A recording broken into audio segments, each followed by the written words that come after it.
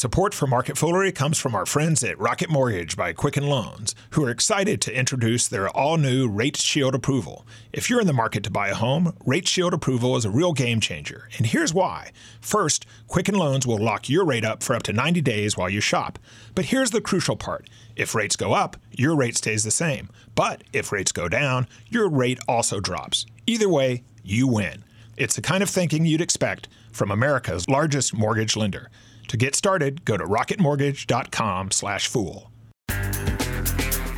It's Tuesday, July 10th. Welcome to Market Foolery. I'm Matt Greer, sitting in for Chris Hill, who is on some much-deserved, well-needed R&R for the next couple weeks. So guys, and by guys I mean Motley Fool analyst Andy Cross and Jason Moser, you're stuck with me. Yes, sir. Vive la France, gents. Vive la France. Wow, World Cup. right. World Cup. France and Belgium today. and then, As we call it, soccer, football to the rest of the world. Football. Yeah, England, Croatia tomorrow. England, Croatia tomorrow. So we're in the quarterfinals. We're in the semifinals. And You're an England guy, too. I'm an England guy. And I haven't been following it. How's the U.S. doing?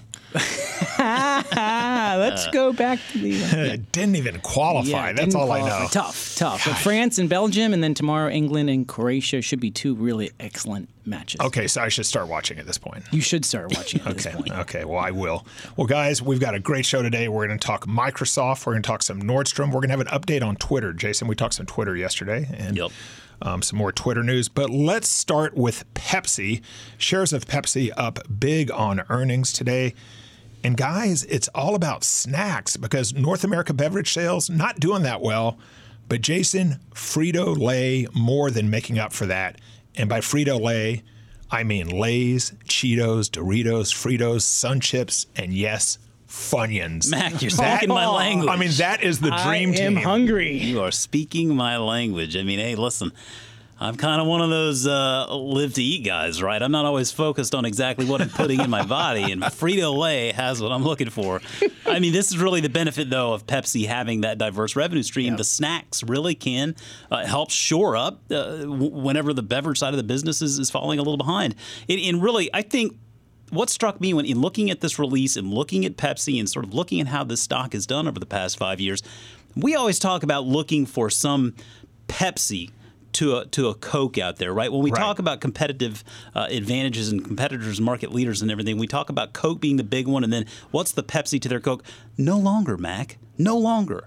We're actually now looking for the Coke to their Pepsi. And I'll tell you what, Pepsi may be a little bit smaller, but shareholders of Pepsi over the last 3 and 5 years have won versus Coke shareholders. Wow. Pepsi is the outperformer. So take that. If you want to take the Pepsi challenge this weekend, then challenge your friends. Perhaps. What's been the better stock over the last 5 years? Funyun thesis. That's what we're going to call it. Yeah, I like that Funyun thesis. I own Pepsi, and I actually own Berkshire Hathaway too, which owns a large stake in Coke. So I mean, the stock might have done better. It hasn't been on a rocket ship recently, and this year it certainly hasn't really done all that well. I mean, you just look at what Jason was saying with it is all about the snacks. I mean, just the shift as they tried to push a little bit more away from the sugary drinks, the Mountain Dews and the Pepsi Colas over the past 6 to 9 months has really been a struggle. They've talked about this being a long-term trend, and that's where they have to go. But they can't. They're stuck with these legacy brands. They have to continue to sell because it generates so much revenue for them. But even that, Mac, the revenue growth of the past couple of years has been really slow. In fact, there has been pretty much no revenue growth over the past couple of years, and their profits really have been pretty stagnant. So, looking at how they are shifting this portfolio and how they are changing this and focusing much more on snacks as a more profitable, higher margin business, potentially, hopefully, higher revenue sales growth for shareholders. That's really where the future is going to be for the growth portion of the Pepsi story. So you talk about the soda sales, and Coke has the same issue, right, with declining soda sales here in the U.S. So if you're looking at both of those stocks going forward, Jason, do you like Pepsi more than Coke going forward? So, I preface this coming from the perspective of a guy who moved up here from Georgia. I should want Coke, right? I'm a Coke guy when it comes to the product, but in all honesty, I think I would go Pepsi, and it is because of that salty snack. It's because they have that sort of second act there in the salty snacks. And I mean, I'm not going to lie, Mac. I've got a few of those bags in my house right now. It's just a fact of life, and I don't see it changing. But I mean, to Andy's point, that is the problem. It's not just Pepsi. I mean, Coca-Cola, all of these companies, they're facing just this really tepid organic growth. And so they either need to make acquisitions, they have to figure out some way to pivot. They are definitely making water a bigger part of their portfolio. For Pepsi now, water is 12% of total volumes. Don't forget also Pepsi owns Quaker, and Quaker has continued to perform very well, the breakfast foods in particular. And then I think even with Pepsi, it's really encouraging. We were talking yesterday about straws and all of this waste that a lot of these companies throw out there. And Pepsi, I mean, you got to get behind a company that is trying to do their part for the planet. Pepsi is one of the world's largest purchasers of recycled PET, which is the packaging material. And they just launched a 100% compostable bag in test markets. Now, Matt, coming from a guy, like we compost at our house, thanks to my lovely wife and her initiative in getting that set up. I'm a really big fan of that. I mean, that to me is just one of those little things you can do, and I applaud Pepsi for making the effort. I love that. And also, I was my family and I are going camping in a couple weeks, and I was reading about just fire starters and Frito-Lay, corn chips, all those things. If you're in a little bit of a pinch and you need a fire starter, bang, right there, some instant kindling. Oh, my gosh. Light it up. Okay, well, that leads me to my exit question. We have all of these great snacks. Lay's, Cheetos, Doritos, Fritos, Sun Chips, Funyuns. Okay, and this is the Frito-Lay universe. If you have to date one and you have to marry one, who are you going with out of those chips? I'm not a Doritos fan, so but I tell you, I just don't like them. You know, they just keep layering more and more stuff on top, and the like junk Cool that Ranch, gets on your the stuff cheese. that gets on your fingers. You remember the corn onion, chips, baby. The Onion article that celebrated Doritos adding its 1 millionth ingredient, right? Right. Okay, all about so no corn Doritos, chips, but you got to date one, you got to marry one. Well, I'm definitely marrying the one, the corn chips. Fritos. I mean, those are my go-to little snack from that pool. So that's when I'm marrying and dating. What were the other options? Not dating Doritos. Lay's, Sun Chips, Funyuns. Sun Chips. I'll date Sun Chips. Okay. Yeah, I'll date Sun Chips. I get those when we go get sandwiches at Solid. Yeah, Potbellies. Jason. I feel like I'm on again, off again with Funyuns, so that's probably dating material right there. But I'm willing to make the commitment for Cheetos. In particular, I will go puffed Cheetos. Yeah. Nice. Like cheese doodles, but Yes. the puffy Cheetos. Yeah, I feel like I could make that lifetime commitment there. That's bold. I will confess that I've made eyes at Sun Chips before, but I'm gonna for the dating, I'm going Doritos. Wow. Yeah, because you want a wild night out on the town. Doritos, I mean, I don't like getting all the stuff on my fingers, so that's like a once a month, delicacy. Yeah. I can think wash those off. I think Fritos. Cool. Yeah, I'm with you, Andy. I think you got to marry Fritos because Fritos are just so solid. Yeah. I mean, they haven't changed in like a billion years, and they don't need to. Yeah, they've added the stuff to it, but just the bread and butter, man. Just being be regular, you. Be Just you. be you. That's Bowl right. of chili, you can make you a Frito Ooh, pie. yeah, now you're talking. Right. Okay, guys, let's talk a little Microsoft. Microsoft's new Surface Go tablet is officially a go now. It's a 10-inch tablet, smaller and less powerful than the Surface Pro. The Surface Go will start around $399. Now, Andy, when we were talking about this, I'm like, you know what? Is this story even worth doing? Because tablets seem a bit out of fashion these days, and I'm not even sure, is this market worth even owning, competing in? What's going on here? It's a good question, Mac. I mean, Microsoft is a $782 billion organization. It has $132 billion in cash just sitting on the balance sheet, lots of places to invest. This tablet, they're not even a player in the tablet space. In fact, they're not much of a player in the sub $500 when it comes to product at all. So this is really their foray into this. The tablet market really has not been growing that fast. In fact, it's been pretty stagnant. Yet the detachable tablets, of which the new Go is part of, as is the Go is part of, is the part of the tablet business market that is growing.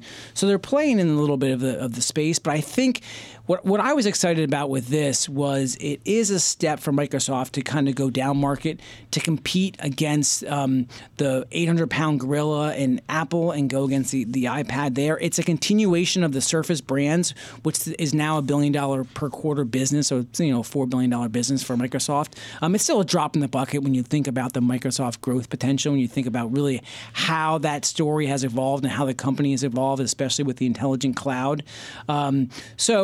It's a step from the consumer side to be able to extend that Surface brand and into a space that they don't play into, whether it's schools or professionals or just mom and pops out there looking for a better tablet. To get the full function of it, you have to you have to add in the keyboard, maybe add in the stylus pen. So it's kind of it really is. You don't get a whole lot for your money there.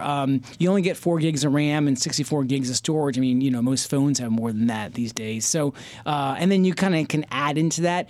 They have tried to optimize this from when it comes to the core processor, the applications you have, the battery life. So they talk a lot about how they're excited about this move downstream and down the price point. So it's a step in that direction. Ultimately, it's not going to be a huge revenue driver for Microsoft. I think it extends their brand positioning, but that's about it. Yeah, I mean, I'm not saying it's not happening, but I feel like the pace at which tablets are being used as production devices, I feel like that pace is a lot slower than we thought it may have been. And I don't know that speeds up anytime soon. I mean, tablets really are consumption devices, right? I mean, you have whatever tablet you have because you probably like streaming video on it or just fiddling around on the internet with it. And so I'm not saying people aren't being productive with them, but I don't think it's not the same. It's not the same as a laptop. They haven't gotten to that point yet. And I mean, I think when you look at actual shipments, tablet shipments were down almost 12% for the quarter from a year ago. That to me is a problem. I mean, I think that's why you see the tablet leaders continue to cut those prices, because they're realizing exactly what tablets are being used for, and the phones have gotten so good. Yeah.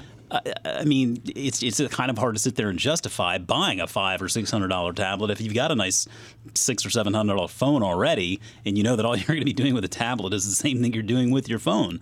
So I think that makes it very tough for any tablet maker to command pricing.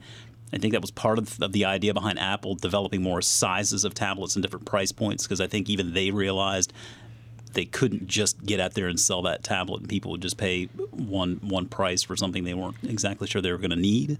Yeah, and that seems also part of why Amazon was so brilliant with their whole Fire tablets. I mean, I have one, and I use it to watch movies. Yeah. And if you spend $99 or however much it was, it's like, so what? But I'm not going to spend $300 on a tablet. Well, I mean, from just the tablet itself is not going to be a huge game changer from a revenue side for Microsoft per se. It'll obviously it'll add something, but as Microsoft continues to push more and more aggressively into AI and into the cloud computing and into this intelligent cloud, as they improve the software options, whether it's Office or whatever else they add into the tablet, and if they do truly can run those applications better on this tablet than what you could run those maybe elsewhere, they start to build out that ecosystem a little bit. So that does add some credence to making this move. It does get them, like I mentioned before, into a price point that they just don't play in. They never have really played into that cheaper price point. But it's not really it's not, in my mind, it's not just from the consumer side. It's really for how it ties into the bigger story for Microsoft, which is this massive push towards intelligent cloud and data processing. Yeah, and I think with Amazon, too, just remember, I mean, Jeff Bezos has always been very clear that he wants to make money from you using his device, not buying his device. Right. Apple traditionally has been about, we want to make money from selling you the device. Right. I think that Tim Cook is starting to see the merits there in having a device that can produce robust service revenue. And so I think that's another reason why they continue to sort of bring more models to the space, because they want to really develop that service side of the business, which I think is a smart move. Okay, guys, well, let's talk some Nordstrom. On Tuesday, the retailer spelled out its 5-year financial targets with the goal of becoming, quote, the best fashion retailer in a digital world. Bold, Andy, bold. Now, Nordstrom is also really expanding its small store model for those who aren't following Nordstrom that much. These stores don't carry any inventory, and they allow you to try stuff on, but you can't take it home with you. You order it at the store. Yeah. So, Andy, what's your take on Nordstrom in the next 5 years? Well, there's only 3 of those. Well, as of right now, there's only 1 of the no inventory stores, the Nordstrom local, and they're adding 2 more. So that's an expansion. All into LA, so it is an expansion, but compared to the overall footprint, what this is further recognizing is that the shopping experience that we're all going through is radically changing, and in 5-10 years, not at Costco, much different. Not yet. I saw they're getting rid of your beloved Polish dog. Is that true? Yeah. Now I don't know. They're not getting rid of the hot dog. Well, no. Okay, you said Polish dog, not hot dog. No, that's not. Don't scare me like that. Hey, listen. I immediately pictured like a Polish canine, and I'm like, what is a Polish dog? I mean, we have like a beagle mix. You're talking a hot dog, right? I'm just telling you what I read, man. I'm like, I didn't even know they carry pets. Okay, a Polish dog. Okay, no, I don't think that's the $1.50 hot dog. So the shopping experience, maybe ex Costco, and maybe some other smaller unique spaces, is shifting. They are starting to change with this. You know, the goals that they've laid out for the next 5 years aren't they're nice. Growing revenues 3 to 4% a year, operating profits at 5 to 6% a year. Frankly, they really haven't done that much over the past couple of years. So I think investors were looking for a little bit more, especially as they've gone through this whole, like, we're going to take it private. We're not. We can't find the price. No one's going to buy it for us. It's an $8 billion company, Mac, with $1 billion in cash and $2.7 billion in debt. It generates okay profits, but those profits have not grown. So what is the next story? What is the evolution? It could be these no inventory stores. I think where you go in, you can try on a few merchandises. They don't carry anything that you can buy there. They offer easy returns, styling help, tailoring. I mean, when you're competing against the worlds of Stitch Fix, Amazon getting more aggressive, plus more and more upstarts being able to produce tailored clothing for you, ship it right to your doorstep that day, try it on, send it back. I mean, there's so much money going into that if Nordstrom is not playing into that, because the Nordstrom Rack business hasn't been all that great. This is definitely a well-regarded brand in the fashion space, but trying to make this digital shift there's gonna be lots of bumps and bruises for them. I went to Nordstrom Rack one time and got just so overwhelmed. Yeah, I mean, it's impressive, but there's just stuff everywhere. Yeah. And I talked to one of our colleagues here afterwards, and he's like, "Oh, you never go to the Rack alone." And so apparently, Blake, it was a rookie mistake because I didn't know what to do. And after about 8 minutes, I'm like, I've just got to find the nearest Costco.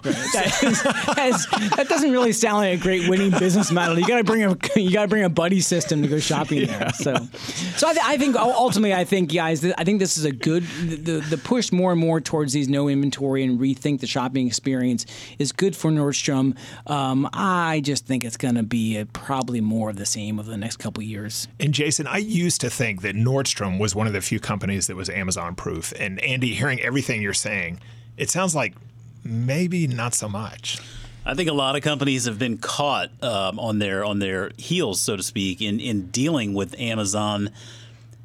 And a lot of these companies perhaps thought they weren't really going to be competitors with Amazon because Amazon was kind of doing something else. And lo and behold, Amazon was building out this infrastructure that could pretty much get anything from point A to point B, fashion included. So where, Mac, you and I are probably of the same cut. I just want to go somewhere. I don't have a Costco membership, but I can appreciate the simplicity of being able to go there and just find some Kirkland shirts and getting out of there. That's probably my speed.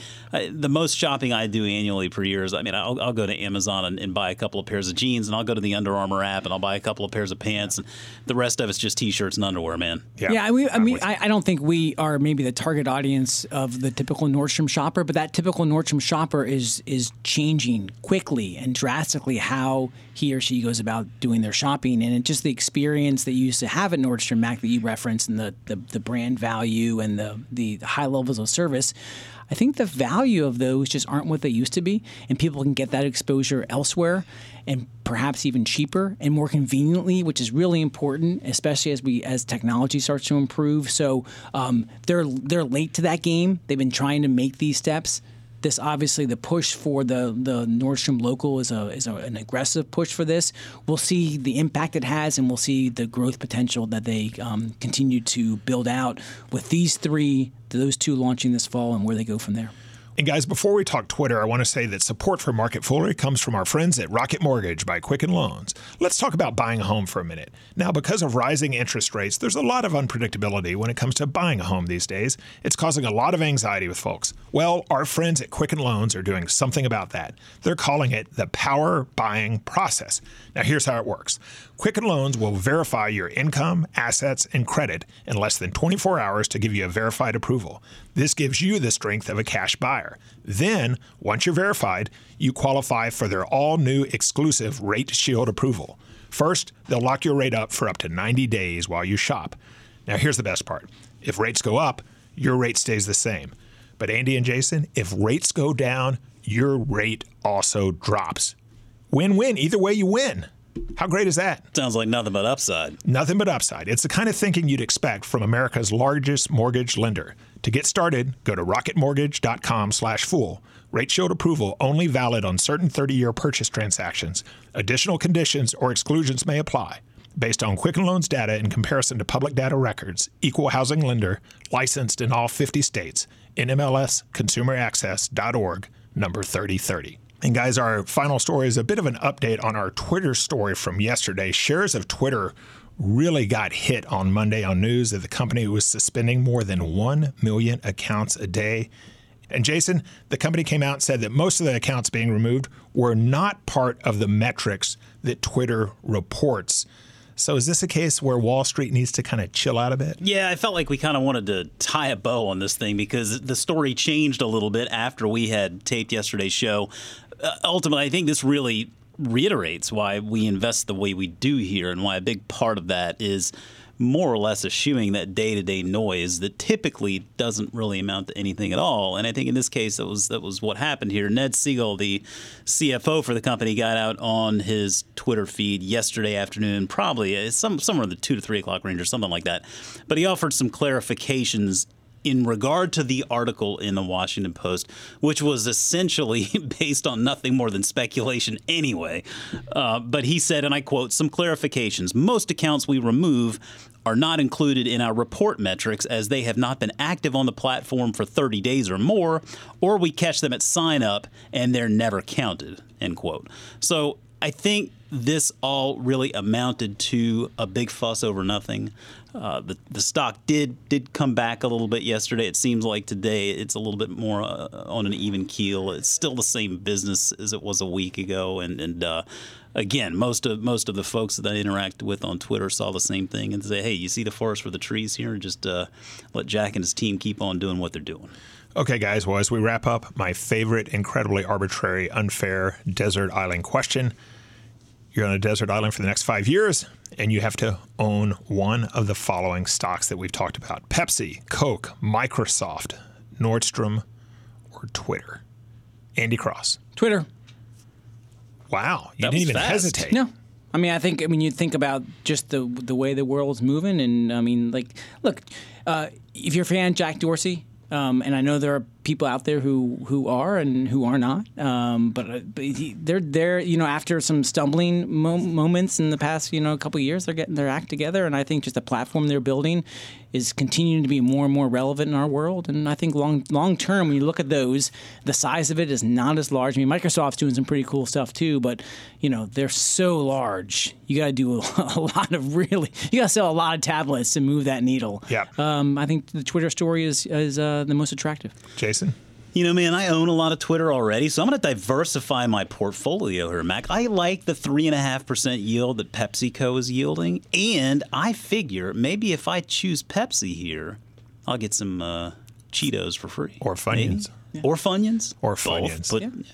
Good for eating or for camping. Sure. It's amazing. I mean, when I was looking at all of those, I mean, Lay's is like the weak link, I think. I think Lay's is like the definition of but that stuff adequate. is pretty good, I mean, Lay's meets expectations every time, but it never, ever exceeds expectations, right? You know what you're getting. Well, wavy Lays, I mean, that's usually And like Ruffles. I'm like, you know what? I get it. They have ridges. What else? Nothing else.